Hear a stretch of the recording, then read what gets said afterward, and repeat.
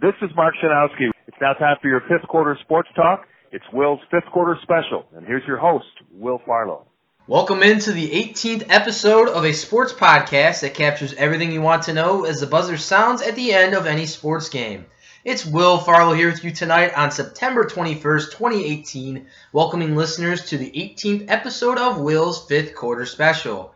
I'm here tonight with my guest co-host who's on the show for the first time, Joey Dwyer. Welcome to the show. You're a big follower of the show, and we finally got you on. I know you're always checking your schedule, and just a pleasure to have you on, buddy. Hey, it is a pleasure to be on, Will. I'm a big, long-time listener, first-time caller. I'm ecstatic to be on the show tonight. And we also have a belated happy birthday to you as well, if I'm correct, right? Thank you so much. It was on the 17th. Just a quick shout-out to my dad. Happy birthday. Today is his birthday, so... Happy birthday to Mr. Dwyer. Absolutely. So, pretty close birthdays there, but we went to the Bears game, and I'm excited to talk about it. Well, we are going to talk about that and much more. We have a great show coming up for the listeners tonight. The Illinois State volleyball team opened their 2018 season Missouri Valley Conference play on the road earlier against the Missouri State Bears in St. Louis and won with a sweep. How can the Redbirds continue that solid play moving forward throughout the rest of the season?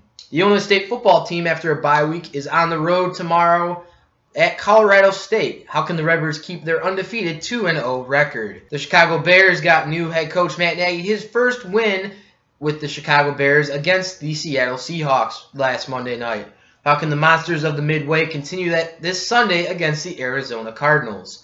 The Chicago White Sox won against Jose Quintana in his return to the South Side as they beat the Chicago Cubs 10-4. How can their season finish with the Crosstown Classic continuing this weekend against the rival Chicago Cubs?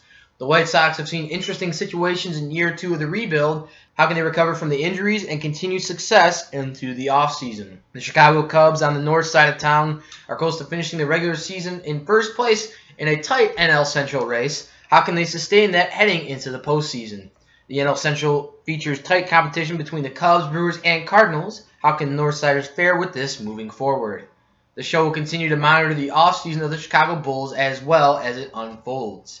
The show will close with the original fun segment of Will's Sports Movie Moment. Joey, we are going to start with something, even before the show began tonight, you were talking a great deal about it. I know it's one of my favorite teams on this campus, the Illinois State volleyball team. So, the Redbirds non-conference play in the second year under Coach Leah Johnson, who I think she was just a great addition to this team right off the bat. And they're 8-4 coming into conference play. They sweep Missouri State. And Joey, the listeners might not know this, but you and I both work at WZND together. Love calling sports there. And Mike Mara, a former team member of ours, we miss him very much down there. Absolutely. He and I got to call that volleyball game when they were here at ISU. It was a nice Friday night, and I remember because it's Coach Leah Johnson's former coach she played under over at Missouri State. And I got to do a studio host my junior year as a transfer in that same matchup. So the Redbirds lost in 5 sets, 15-11 score, right? Same result that last game last year. A little spooky, but it was pretty cool.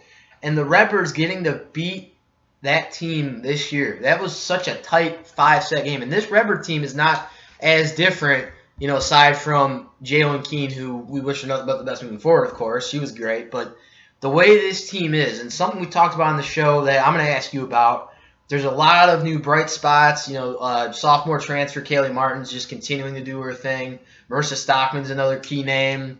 Carly Nicholson, and the way these players are meshing together is just incredible. You could tell it's such good team chemistry, but what are your thoughts on the Redbirds after non-conference play and the sweep against Missouri State? All right, well, as far as non-conference play goes, they had some impressive victories. You saw they went down, they defeated Auburn down south, which was a huge win for Leah Johnson's big tournament squad. Games they had, even Georgia. Yeah, that was big when they went down there. And then they capped it off with a kind of rocky. They lost to number 6 Wisconsin, number 21 Marquette. So those were a couple games where it's like, okay, this team's being tested. How are they going to bounce back from those tougher losses? And I think they've done a great job. As you were talking about, they swept Missouri State earlier today. Some standout performances from that. Lexi Varga, 11 kills.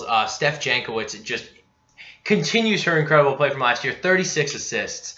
And so I have no issues with this team moving forward. And Missouri State is not a bad team. So moving forward, I think they just need to keep doing what they're doing. And Coach Johnson is terrific both on and off the court with these players.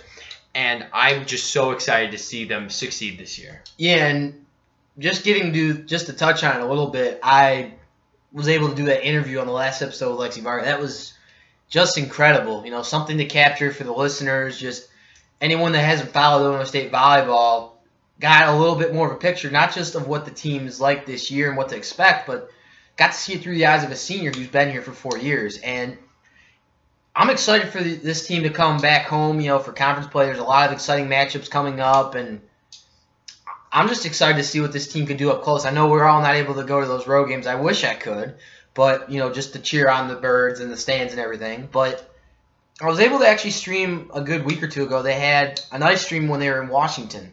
And even before that, I ran to the team and I told this story on here before, but you might not have heard it. You know, getting some stuff at CVS, you know, basic college town area. You're going to get stuff you need for your apartment or whatever. And I run to Kaylee Martin, Marissa Stockman, and Brianna Kipp. Brianna Kipp, who, in fact, is getting some really good playing time this year and just taking really good advantage of that. Oh, yeah, she's playing incredibly. But just kind of back to the story real quick. So I ran into them, you know, and you always congratulate the players on how well they're doing and just how great they're doing as a team. And I just heard something very, I wouldn't say surprising, but they talked about that match against the Georgia Bulldogs. That was the final match of the 3 when they were in that tournament in Georgia. And they said out of all the teams Georgia played, the Bulldogs said that the Redbirds put up the best competition against them, even though they lost in 3 sets. That was, or 4 sets, I believe. It was 4 sets. But I just was so impressed, you know, the way this team carries it with the players and just how they are. And Joey, under head coach Johnson, you know, now with a 9-4 start after that win to start conference play, what components that are part of the team do you feel can continue moving forward through the rest of conference play? Well, one thing I noticed last year, in contrast to this year, is last year they would concede some sloppier plays. I did a couple of the games for ZND last year, and one thing that I noticed was there would be some missed opportunities, just some things that wouldn't quite go right for them because they weren't executing the game plan well. And I think Coach Johnson has really shifted her team to a more disciplined style of play. That consistency you're talking about, It's right? absolutely the consistency because they're going to play some good opponents in the Missouri Valley Conference this year. So for them to be successful, they have to continue pounding it out and playing very disciplined volleyball, and I think that's what they're doing, and some of their key players are really stepping up. And like you were talking about, they've got some younger players who are also getting some good playing time and really learning the ropes from these older players. And there's one we haven't talked about much. I know we mentioned her name on the show a few times. One of the young women on this team that I think is going to, you know, when these seniors graduate and there's players that are going to obviously step up, it's freshman Taylor Lynch. She's a type of player that just has really good size. We are hopefully going to see her get some more playing time throughout the year. You know, Coach Johnson does a really good job, in my opinion. I've always believed in sports. The way you equally give players equal playing time is a really great team. Coach Johnson and a lot of the Redbird coaches at Illinois State do just that, and this is a fan that makes it more exciting. And Joey, what are your closing thoughts as we're closing out this part of the show with the volleyball team, and what are your predictions maybe for the rest of their season? Well, just closing thoughts is I think they're on a very good path. And if they stay going on that path, I think they're going to be incredible moving forward. But predictions moving down the line, I'm saying they got a pretty good season ahead of them as far as wins go. Like if we look at the Missouri Valley, we've got some teams who are pretty good, but we've also got some teams who are not very good. So I think they could potentially be a top 3 team in the MVC if they play the way we know they can. Yeah, the Redbirds I have nothing but good things to say about this team, Joey. It's such a pleasure as a student, we were just talking about, to watch them play the game of volleyball. And just one of the standout players who we talked about just now, Lexi Varga, Marissa Stockman, Steph Jankowicz, you mentioned. Talk about a young woman setter that can just assist after assist. the volleyball to her teammates, she's going to have record numbers by her senior year, in my opinion, and she's only a sophomore, which I've learned this watching the game of volleyball in collegiate action. I've kind of tried to read on some terms, learn the craft a little more, just as a fan, so I can even understand it loads better when I'm watching. The setter, in my opinion, and what I've read, is probably the most important position in the game of volleyball. Kind of like the quarterback of a football team or the center, that snaps the ball or gets the ball to the other players. Absolutely. The setter is an essential part of the offense and the defense, really. So having Steph Jankowicz, who is so good at what she does, it just makes her entire team better. It makes everybody on that court better because she's playing at top capacity. And the Redbirds will continue to do that. As we mentioned, they won their first game in conference play against the Missouri State Bears. The Redbirds now sit at a record of 9-4 on the season, and we will continue to cover the team as it moves forward. Just taking a look at the schedule here, the Redbirds will have their next matchup in conference play in the Missouri Valley Conference next Saturday. That is a 7 p.m. first serve in Carbondale, Illinois, against the Southern Illinois Salukis. Following that, on September 28th and 29th, the Redbirds will be coming home to Bloomington Normal for their home opener action of conference play against Evansville and Indiana State, and we'll continue to cover that as it moves forward. Now heading into Illinois State football, Joey, the Redbirds won against the Eastern Illinois University Panthers on September 8th, 48-10. Spackman's Redbirds are now heading on the road after a bye week this past week to face the Colorado State Rams Saturday afternoon. So, Joe, you and I were on coverage for that home opener together. That was a great time. Was looking forward to getting that call with you, buddy. But the second one, I remember calling Eastern Illinois on the road last year as a color commentator with Tom Preisman, another good vocal presence in sports broadcast, in my opinion. We won that one, but I didn't know what to expect. I mean, I'm sure you can agree. Brady Davis has just done a kick-butt job, stepping in as quarterback. He only had one game under his belt coming to ISU, but he's made it his own position here. The team's backing him up. They still back up Jake Colby, who I think is still a pretty respectable player, given the situations he's been in games. But what are your opening thoughts on a 2-0 record? I'm sure we're both, and with the Redbird faithful, enjoying right now that no loss in the column there yet. How can the Redbirds just continue this? What are your thoughts after that Eastern game, where this team is moving into their next matchup? Well, obviously, if we look at the Eastern game and then the game they played the day before, that's a 46-0 victory and a 48-10 victory. So what stands out to you? The impressive offensive numbers. Not a 52 like Freddie's prediction, I'm sure you remember. I do, but it was pretty close. So what they obviously have this incredible offense. You've got Brady Davis, who's throwing the lights out of the ball. Spencer Schnell is tearing it up as a receiver. And then you've got, obviously, Markel Smith and James Robinson. We almost have our own Saquon Barkley there, Joe. We really do. And I think they're the backbone of this offense. And so what jumps out to me early in the season is just the great balance their offense has between the run and the pass. Yeah, I know. What is the one player I remember Anthony and I kind of foreshadowed it or mentioned it a bit on the last episode when he was here a few weeks ago. What was the player? I remember in the booth how excited you were for how he played that night. Why don't you talk a little bit about that Redbird sophomore? So there are a bunch of guys who come to mind, but one guy that I thought was particularly exciting to watch was Jordan Birch, who was the third string running back coming in, and he got, because the ISU team was just destroying, putting on a clinic pretty much. Yeah, they were really just demolishing St. Xavier. So Birch was able to get some snaps, and he really showed everybody what he was made of, because he's coming out there and he's third string behind the best two running backs in our conference. And he comes out and he puts up yardage and he makes plays that look good. So he's someone that I'm going to watch moving forward. But obviously he's not going to get as many snaps in tougher games when they have to battle down the field, and that's when you're going to see your Markel Smiths or your James Robinsons in there.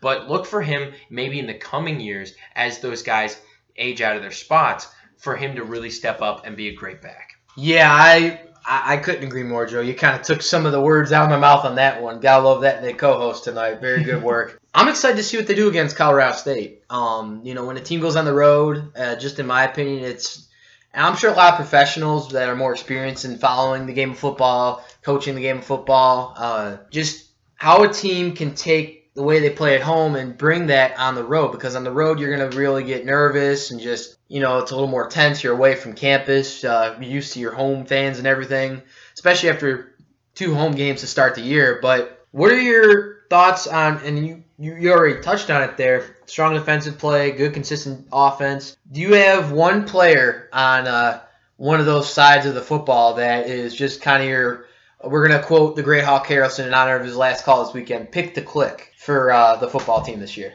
I really like – so I've been talking about the offense, so let me transition to defense a little bit. Their front 7 has been phenomenal, and I think that starts with Matt Swain. He is just a huge presence on that defensive line. And then you've got other guys, specifically Jason Lewan, the redshirt freshman. He stepped up. We saw him make some big plays against St. Xavier. I went to the game. I was sitting in the student section for Eastern Illinois. I saw you there. Oh, yeah. I saw you there. But yeah. Lewan really stepped up in that game, and Eastern Illinois did not know what hit him. So that front 7 has just been playing so well this season, and that's why I think they've been able to not only score so many points, but hold their opponents to so few. Yeah, and that's important with any defense. Just to kind of compare, we like to compare almost anything on this show to something we're seeing out there, especially in the game of football. The Bears defense, I'm going to compare it to that front 7 right now with Vic Fangio. I think Brock Speck, we knew that when he came to Illinois State years ago, that he had that defensive background, being a defensive coordinator for the Boilermakers over at the University of Purdue. But I think my pick to click, Joe, and he's had some really big plays in the first 2 games. I think, he's filling that Christian Gibbs role, not Spencer Snell's the lead receiver. Braxton Haley is a wide receiver. If you think the offense, just a player to watch, the guy's getting Emmanuel Sanders-style catches kind of in the route there. If you kind of compare it to what's going on with Keenum and, Emmanuel Sanders with the Broncos right now. The way Brady Davis he's got really good time in the pocket. The Illinois State O-line's has always, in my opinion, been very good at consistently protecting the quarterback and the football when the team's on offense. So I'm looking for Braxton Haley to have a good year. It's going to be the Haley, Robinson, Davis show for the Redbirds that moving forward. So I'm sure you can agree it's a lot to be excited about with Illinois State. One of the other exciting things, I'm just going to piggyback off of Braxton Haley for a second, is watching him play. He's one of the best route runners I've seen on this Illinois State football team. He just is not only is he just a tremendously athletic human being, he's also very smart. His football IQ is very high, and that allows him to get into these pockets where Brady Davis can find him and get that yardage that they need. And he's just a great, he can play either the check down and he can go 5 yards, be there when Brady Davis needs somebody to go to, or he can get downfield. He's a great utility wide receiver. What about your defensive question we had for you on that broadcast there, Joe? Do you still remember Dalton Keene? Yeah, I remember. Former Redbird? Mm-hmm. I remember you made me look like a fool because I didn't know. I would never do that. Yeah, I know. I should have known it. That was fun for the listeners, though. I'm sure it was very fun for the listeners to hear me. No, it was just fun to have that Redbird history. Oh yeah, I think. Yeah. And the Redbirds will hopefully continue history in their favor as we face Colorado State in Fort Collins, Colorado, tomorrow at 2 p.m. kickoff. The next matchup will be on the road as well. It's at Missouri State in beautiful Springfield, Missouri, on September 29th at 2 p.m. kickoff as well. Now going into the professional segment, it's the part Joey has been looking forward to since tonight's pre-recording. It is the Chicago Bears. The Bears won their first regular season victory in 2018 and under new head coach Matt Nagy at Soldier Field, winning against the Seattle Seahawks. Their upcoming matchup is Sunday afternoon against the Arizona Cardinals. Now, Joey, you were at the game. Tell me what you saw. Tell me what you liked. And just give me some insight on what it was like to see Matt Nagy's coach Bears up close at home for the first time. So, some of the things I noticed. is this is a Lovie Smith type Bears team. This defense is lights out.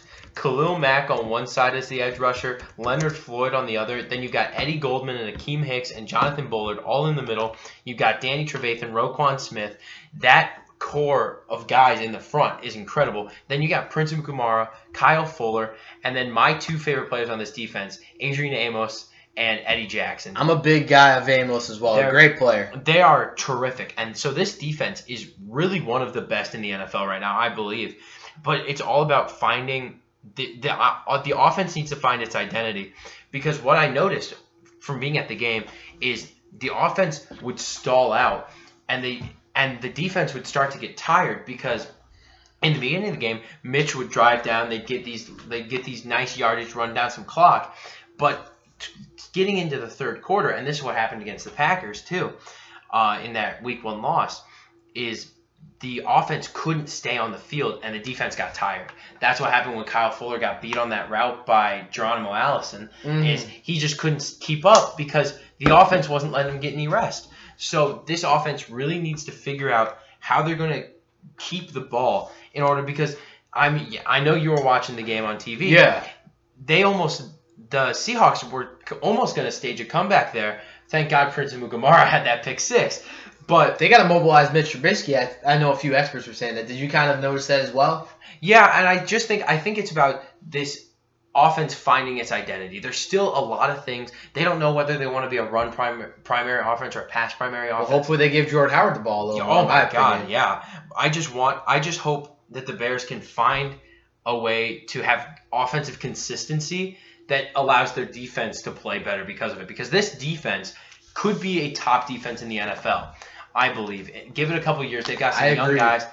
I think they are on their way to something very special. And it was a special finish, as you mentioned, with the Prince Amukamara pick and touchdown. That was his first career pick six as well. Very exciting for Amukamara and Bears fans. Just a shout out to Amukamara for that one. We appreciate that pick six he had there. We appreciate it very much. A 24-17 victory. So if you're Matt Nagy, you're really comfortable, not just with where that victory was at home, and after a close, we're not going to even talk about it because that's kind of a very two-sided thing. We could talk about that Bears-Packers finish, the way it went and everything, just from the Bears fan standpoint here. But Matt Nagy has a lot to be excited about, being in Chicago. The fans saw what he was able to do at home. A lot of the fans were able to finally see that up close. And I think it's just going to continue, in my opinion, just to kind of start the talk coming into this next game here. After that win Monday night, Joey, what can it tell us? I mean, it's still an early season, but what can it tell us to this point, in your opinion, what we can continue to expect from the Matt Nagy, or Swaggy Nagy, as they call him, Chicago Bears style of play? I think it's very defense-oriented. This defense is incredible. There's an offensive inconsistency that I'm hoping gets remedied. Otherwise, we could be in a little bit of trouble. They haven't decided whether or not they want to be like a tricky offense or like a long ball offense. And it all revolves around what Mitch is feeling comfortable doing. And so Matt Nagy's going to have to work, and I don't want to say work around Mitch Trubisky, but work with Mitch Trubisky. Exactly. To figure out what this offense is capable of. Yeah, it's not. I wouldn't say it's a Belichick type thing he's got to fix. Matt Nagy's his own coach. I think the man's got a great personality. What was it? They do some videos with the Bears that I really like before the game when you watch it. Not the Rob Riggle ones, those are the best, but they do Coffee with the Coach. They started doing that this year. You can catch it on the Bears social media or the YouTube page they have, and you just see the energy Matt Nagy has, not just about the players and the way they're going about it so far with the new coaches. Of course, it's a good thing they kept Vic Fangio, in my opinion. Like you mentioned, that defense is incredible.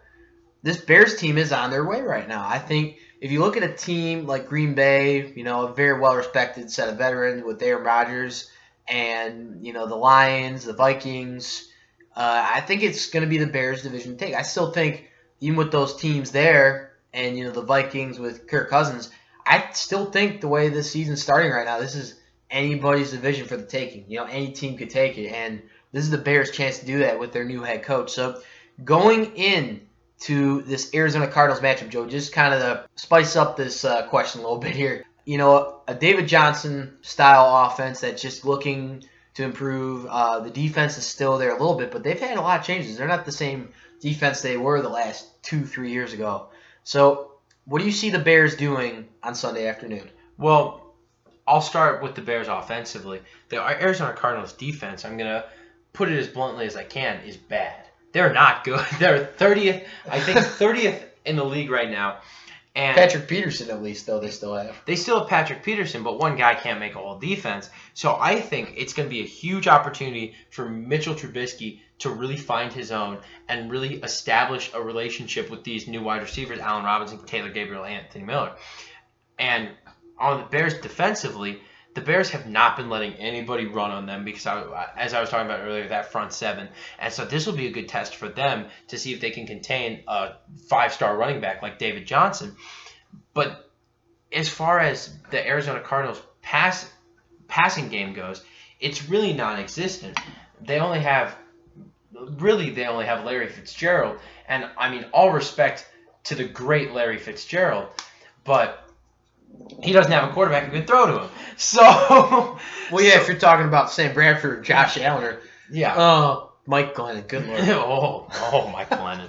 But so honestly, I think the defense should really be able to put it plainly. This should be a cakewalk for the defense. And I think people are missing the storyline of Mike Glennon versus his former team. As a Bears fan, that's a really interesting one. If we remember, if listeners don't remember the Bears when he was with the Bears, Chicago formally signed him before drafting Mitch Trubisky to a 3-year, $45 million deal, courtesy of the Ryan Pace smartly guaranteed money positioning. Yeah, that was just not a good move by the Bears to get Glennon. But, we're turning it around for sure. And the Bears are going to look to turn that around, Mr. Dwyer, as they face the Arizona Cardinals this Sunday, a 3:25 p.m. kickoff. Now heading into the baseball part of the show, it is the Chicago Cubs we are going to start with here, Joe. We got to be favorable to the listeners. The Cubs lost a tough crosstown classic. Joe, we're going to start with the Cubs. The Cubs lost a tough crosstown matchup over on the south side of Chicago. And it was an interesting one for Sox fans, though, as it was pitcher Jose Quintana, who, if people will probably remember this, but I'm going to mention it anyways, just so some new listeners that maybe aren't too used to the Cubs, those Sox fans might want to remember this. The White Sox made that trade that sent Quintana to the Chicago Cubs for Eloy Jimenez, Dylan Cease, and 2 other prospects. And it was Jose Quintana's return to the south side today. And didn't go the Cubs' way, though, as they now go to a record of 89-64. The Sox now at a record of 61-92. After this afternoon's matchup over at Guaranteed Rate Field, that was a 3:10 first pitch on the south side of Chicago, as the Cubs fell to the rival White Sox 10-4. The Cubs ended the game with 4 runs, 9 hits, and no errors, and the Sox had 10 runs, 19 hits, and 1 error. Quintana now with a record of 13-11 on the year. Joey, coming into it, Quintana didn't kind of have the year Cubs fans were hoping for last season. He had that kind of in the part of the season this year where they needed the rise of guys like David Bote, Daniel Murphy coming over in that waiver deadline trade. Brian's finally back for them, but this has been an interesting season for Cub fans, and of course, later in the show, we're going to talk about that with the Sox, this similar thing. Injuries are not anything a team likes to see, and this is something that a lot of people, in Chicago sports have talked about lately for a long time, since that 2016 Cubs World Series. They didn't have a lot of injuries, in 2015, 2016. It started a bit last year, but this is probably where it finally caught up to them with, the injuries this year. And it's never good to see that. They give Yu Darvish that contract, and that happens to him. He shut down for the year. Brandon Morrow, they just reported this afternoon, is going to be shut down as well, along with Pedro Strop. So a lot of credit has to go to Theo Epstein and Joe Madden, the way, their staffs have just put together not just a really great team, but they're able to bring up those players that will just fit just right. This is a team, in my opinion, that just continues to pride themselves on strong team chemistry and just that character, which I think is great in the game of baseball. You want to make a team just like that, the way the Cubs have to this point. What are your thoughts on, what the Cubs faced this afternoon? And they weren't able to stop Palcomania on the south side. So kind of give me a thought about the Cubs to this point, and what you thought of Q's return to Chicago. Well, I'm going to preface this by saying we're sitting in a room right now with two White Sox fans. So we still have to be fair on this. We do this have to show be fair. is unbiased and fair, Joe. Unbiased. And I respected what the Cubs have done over the past 3 years. And it does, as you mentioned, it sucks that they're getting plagued by injuries. But if we look at it, this is really the best time for them to get plagued by injuries. Is they're coming into the playoffs. They're not officially in, but they're basically a lock. And very close. So for the Cubs to be able to get healthy by the end of the year, they have all their healthy guys back for the postseason, and that's really all that they need. And speaking on Quintana's return to the South Side, not going to say I wasn't glad to see him lose to the Sox, but we miss him in the black and white, though. I think as far as that trade goes, I think we won that trade long term, depending on how Cease and Jimenez turn out. But what everybody's saying is it's going to be a very good turnout for them. So I think it was just interesting for Sox fans to see how right now, even though you can't see there's no instant gratification in trading for prospects, you still have this okay, even though we got rid of this good pitcher for some prospects, we can still beat him. And I think that's a good feeling for Sox fans. Yeah, and we're going to look at it right here, Joey. This goes into my next question, but just taking a look at the NL Central standings, this has been one that fans have been following throughout this baseball season. They've always said, this division, the NL West, the AL East is always the fabled hardest division of competition in baseball for years. The Yankees, Red Sox, Rays, and the Orioles and Blue Jays. But the NL Central has been the one I've been watching along with our AL Central over there on the south side of Chicago. But just looking at the standings right now, the Cubs are leading, as we mentioned, first place, 89-64 now after that 10-4 loss this afternoon to the Sox.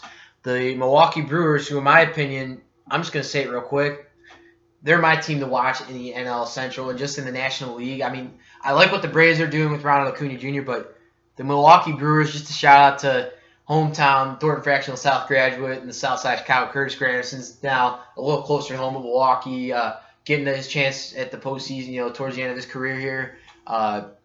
Jonathan Scope, Mike Moustakas, who the Sox are very well used to over the years, and a Milwaukee Brewers team that is looking prime. 2 years ago, Joey, last season when they made those trades, even more bullpen trades this year with the Sox too and other teams, this was a team we thought was still finishing a rebuild and then ready to compete, but they came out of nowhere last year. They were close to getting the playoffs, but they couldn't do it. I think this is the year where they're going to do that. I mean, if you're looking at the standings right now, home record of 48-30, not too far off from the Cubs, 47-27. The away records are just as close as well. 42-37 for the Cubs, 39-36 for the Brewers. Brewers are only 2 games behind. St. Louis Cardinals at a record of 84-69 are 5 games behind. I think the Pirates put up a really good fight too this year, 77-74. That's a tough division to be in. Exactly. Chris Archer and the Pirates, I think he was a good addition for them.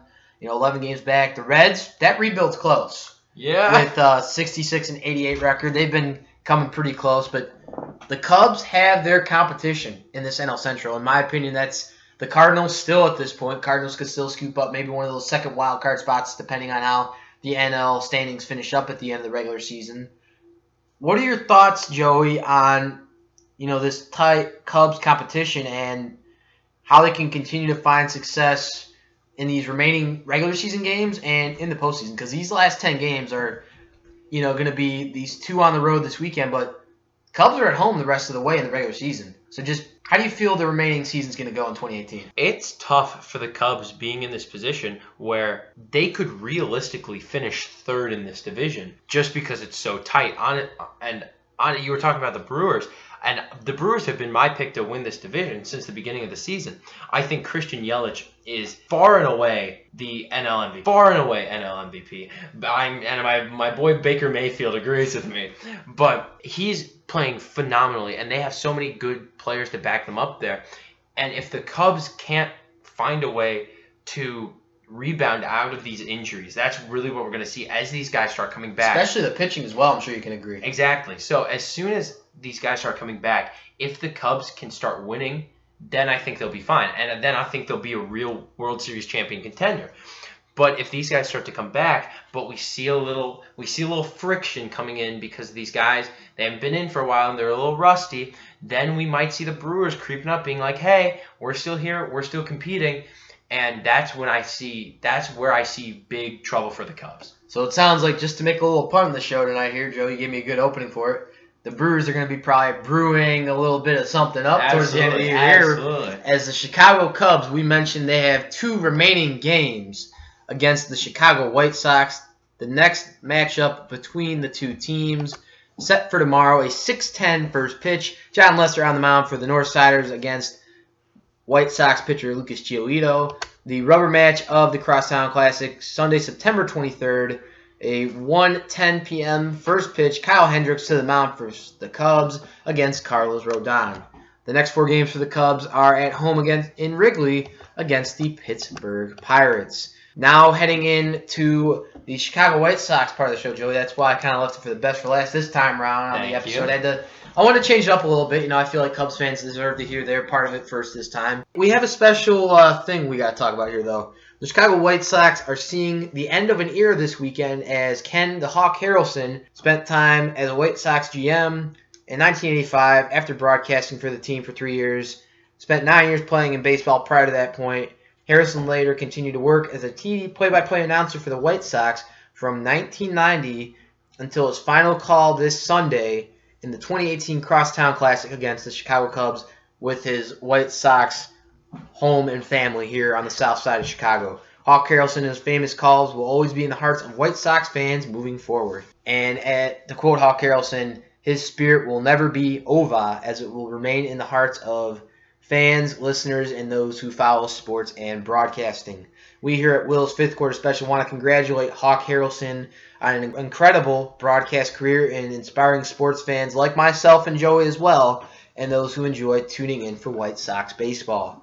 So, Joey, I had to give you a question about this. What does the Hawk, ending his era here with the Crosstown game mean for the team at this point in the season? Not just playing in the Crosstown, but that type of thing at home at guaranteed rate. What does that mean to you, and what do you think that will mean to Sox fans at this point? Well, just speaking on my personal experience, Hawk Harrelson was one of the people who inspired me to go into broadcasting, him and then the Bears radio play-by-play Jeff Jones. We're on the same page. He's one of my favorites too. Jeff, those two are they're textbook. The sounds of my childhood, really, and so it's a nostalgic factor. So for Hawk to be wrapping up his career in this very special way, he gets this awesome win. I think it's great for Sox fans. He's been there through the ups and the downs, and I would just like to say I personally thank you to Hawk Harrelson for inspiring me, and I know inspiring millions of White Sox fans. Yeah, I remember, just to kind of give a little memory to the listeners here, one of the things that helped me jumpstart my career dreams and even starting this show, that's allowing us to even do it tonight to this point, was I got in trouble. I just got in trouble after school for something, and I was doing homework. And that was back when I was in my Catholic school days over at St. Anne's and Catholic school back home in Lansing. And I was listening to the game. It was Mark Burley's no-hitter. And I turned on the TV. My dad's like, yeah, you finish your homework, go ahead and watch the TV a little bit. Just seeing Hawk do what he does. And he gets a lot of backlash, too. A lot of people, and I'm going to agree with those great talents out there and Sox faithful that believe he should have gotten into Hall. I believe he still will, eventually, sometimes things will change and players will eventually get in there, broadcasters and those terms. But he is, in my opinion, one of the main people I've heard that made me be confident in my own approach. But I've always learned you have to have your own style. Hawk gets a lot of rap for his style, but I think it is one of the best broadcast styles that I've ever heard in sports broadcasting. I mean, can of corn, he gone. My favorite has to be not just the home run call, but where he came up with Kansas City special. Did you kind of hear? Did you hear what he did when he was calling a game against the Royals though? With that, he was one of the Royals fans came up to him and he's like, they were like, oh, why do you use Kansas City special? And he's like, oh, that's a compliment to the way your team hits. But this is kind of, I'm gonna use your word, nostalgic for me too. Joey Dwyer with the words as usual. Hey, that's what I'm here for. But Hawk Harrelson, Jason Benetti is continuing to do a great job, but it's just it's going to take me so long to adjust to not seeing Hawk there. I remember getting to meet him a few years ago in Arizona, but just thank you to Hawk Harrelson for helping, inspire and shape my sports career and style, and just inspiring me to have my own style the rest of the way. So just a thank you to Hawk Harrelson, and we hope that the team can get you a win that Sunday, and just something meaningful for him to remember, and White Sox faithful as well. So Joey, we're going to go into another topic of injury, but it's on the south side now. We were just talking about with the Cubs. The White Sox have had that, not as they've had it on their major league team. Any team will have that, but the minor league one, it was a very somber note with, we talked about in episode 17 what happened with Michael Kopech, or as his player weekend nickname was, Kopecky. But he had that UCL tear, he's getting Tommy John surgery. I don't have that many doubts of how the rest of his career is going to go after that. I think he's young enough where it's okay for it to happen, but after that, Jake Berger, Mick Rodolfo had that slight injury. Robert had a bit of one, but luckily recovered. What are your thoughts on just the overall year 2 of this rebuild and the future of the Southsiders as this regular season's pretty close to ending? Well, I think obviously the Kopech injury is really going to be a setback. It was exciting to watch. They went when he was on the team. Correct me if I'm wrong. I believe they went 10-7. That's correct. Yes, they did. While he was on the team. And I don't want to attribute that all to one player because he didn't pitch for all those games. But it was still fun to see what the White Sox could be in terms of, wow, okay, they're actually a team that can compete. Moncada was hitting a little better, and we've got guys stepping up like Daniel Palka, who is just hitting the stitches off the ball right now. And Palkamania, man. Palkamania. So it's fun to watch these guys, and there's some talent on this team, and it's going to develop a couple years. I tell all my friends who are Cubs fans, I say, just wait 3 years, the Cubs aren't going to be the best team in Chicago. Well, they do just I was telling somebody over at WZND, one of our co-work team members, about this earlier. Good old Hector Carrion, just shout out to him. Absolutely. Regular on the show as well. He was saying, okay, what's going to happen with that Kopech injury? Just kind of an inside joke between me and him. But my answer to that was, you see the number of pitching prospects we have compared to the Cubs. Now, of course, we had the value of the trade, and the Cubs were obviously building through the draft and, gradually doing it a different way. But I think the Sox aren't just going to have a rotation, a Dylan Cease, a Kopech, a Rodon if he's there, Ronaldo, and Gio, I think, is that core 5 probably we're going to see in the rotation long term. But all those arms that they have for that bullpen, and in my opinion, he's probably one of the most underrated relief pitchers in the majors. Nate Jones is going to be a focal point of that bullpen as well, but I think Daniel Palka should just already get AL Rookie of the Year. The way this kid, the way this kid's hitting the ball, we have our own Kyle Schwarber now. I think in a long-term DH on the south side, and I just can't wait to see what the Sox do with that moving forward. I think this rebuild's in a great spot. Continued.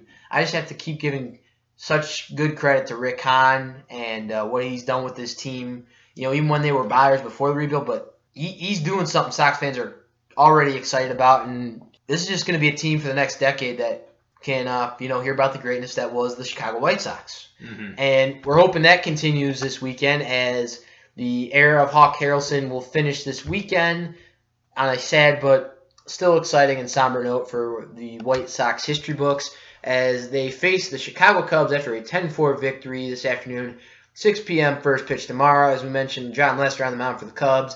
And Lucas Giolito, 10-11 record on the year, 5.77 ERA, will be pitching for the Southsiders. And pitching in the rubber match for the White Sox will be 6-6 record left-hander Carlos Rodon. That is a 1 p.m. first pitch. And the Sox will have another homestand, but that's against the Cleveland Indians. That will start with, gotta love when Corey Kluber's coming into town there, Joey. Yeah. You gotta like that competition.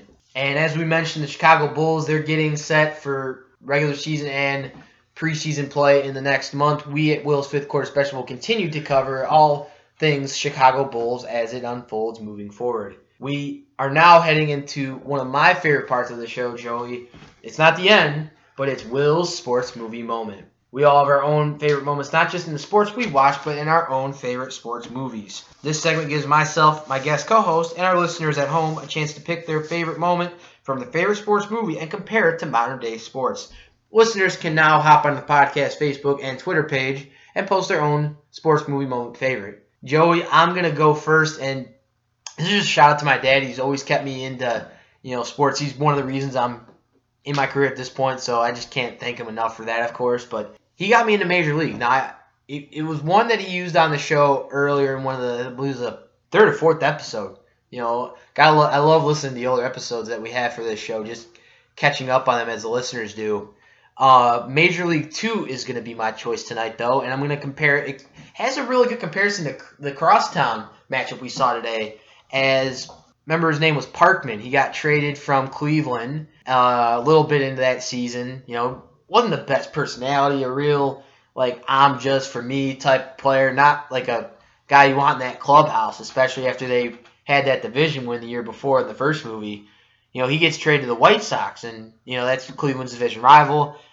The one scene I want to talk about, though, is the game when good old Wild Thing Vaughn, Charlie Sheen's character, comes in. He has the nice skull cross glasses, and he comes in to face Parkman. Him and Parkman were not the two-piece in the pod you'd expect in baseball there. And he comes in, the Cleveland Indians are in this spot again, close to winning and stuff. They had a new owner at the time, but then Dorn came back to play, and their fabled female owner came back. Gotta love when she's back in the movie there. Interesting character. But the scene is when Vaughn comes in, and there's this catcher, Taylor. He was helping with the team a little bit, was the catcher, but that young catcher that just couldn't throw the ball real well earlier on in that season in the movie, he, gets Vaughn relaxed there. He's like, Vaughn, you know what pitches you gotta get. Parkman out with you could do this. And there's Parkman just staring at it. He's like, oh, I could hit this one out of the park. I could do this, do that.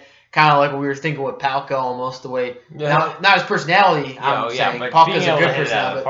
The hitting part, exactly.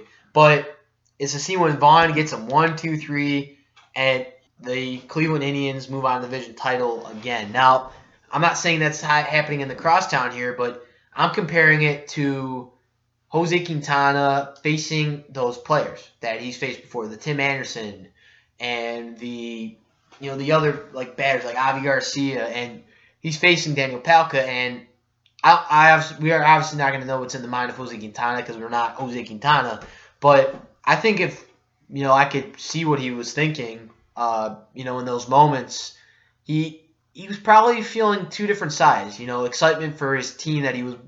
He always talked about it. We would probably still ask him when he'd say this, how much he loved being a part of the White Sox organization. Has the greatest amount of respect for that. That's just credit to Reinsdorf. Sales always said that. Other players that have been traded from the Sox have too. But he also was probably like, oh, I'm with the Cubs now, so I kind of want to just pitch my game, do the best I can for the Cubs fans. But I feel like that scene really matches with the Crosstown. And thanks, Dad, for getting me into classic movies. That is my sports movie moment. Major League 1 and 2. Check them out if you haven't seen them. Joey, what do you have for us tonight? All right, well, Will, I want to just say before I tell you my pick that I was telling you this earlier, but I was when I was prepping for the show, I knew I was coming on after Ferretti, and I was going to use Invincible, and then you took it last week, so I had to get a little creative, and so my sports movie moment is going to be from Cool Runnings. I have never heard of that movie, Joey. Cool Runnings is a classic movie about a Jamaican bobsled team who goes and competes in the Olympics. It's a Disney movie. It's got Chris Farley is in it. It's a great movie. So basically, the story is you've got this Jamaican bobsled team, which is weird because Jamaica and snow don't really go together, But they find a way to train, and they get there, and they're getting looked down on by all these teams, so it's a big underdog story. But during their final race, they're coming around their final corner, and they lean in too hard and they crash. And this is based on a true story. They crash and they kind of skid, and they're all upside down. And they're like making sure that they're all okay. And then in order to finish the race, they all get out and they carry the bobsled. They pick it up over their heads and they carry it across the finish line. And so I was watching that movie last week, and I was like, man, that really strikes me as the Chicago White Sox right now, because even though they're crashing and burning, and especially with Kopech going down, they're picking it up and they're carrying it across the finish line. So even though they're not going to get first place, they still are giving the fans hope for the future. And just, I haven't seen that movie before. I know I like Disney movies, Joey, but listeners, if you haven't seen that movie, it's a really good one to check out. And Joey, I know you were excited to pick your sports movie moment as you've been following the show since its start last December.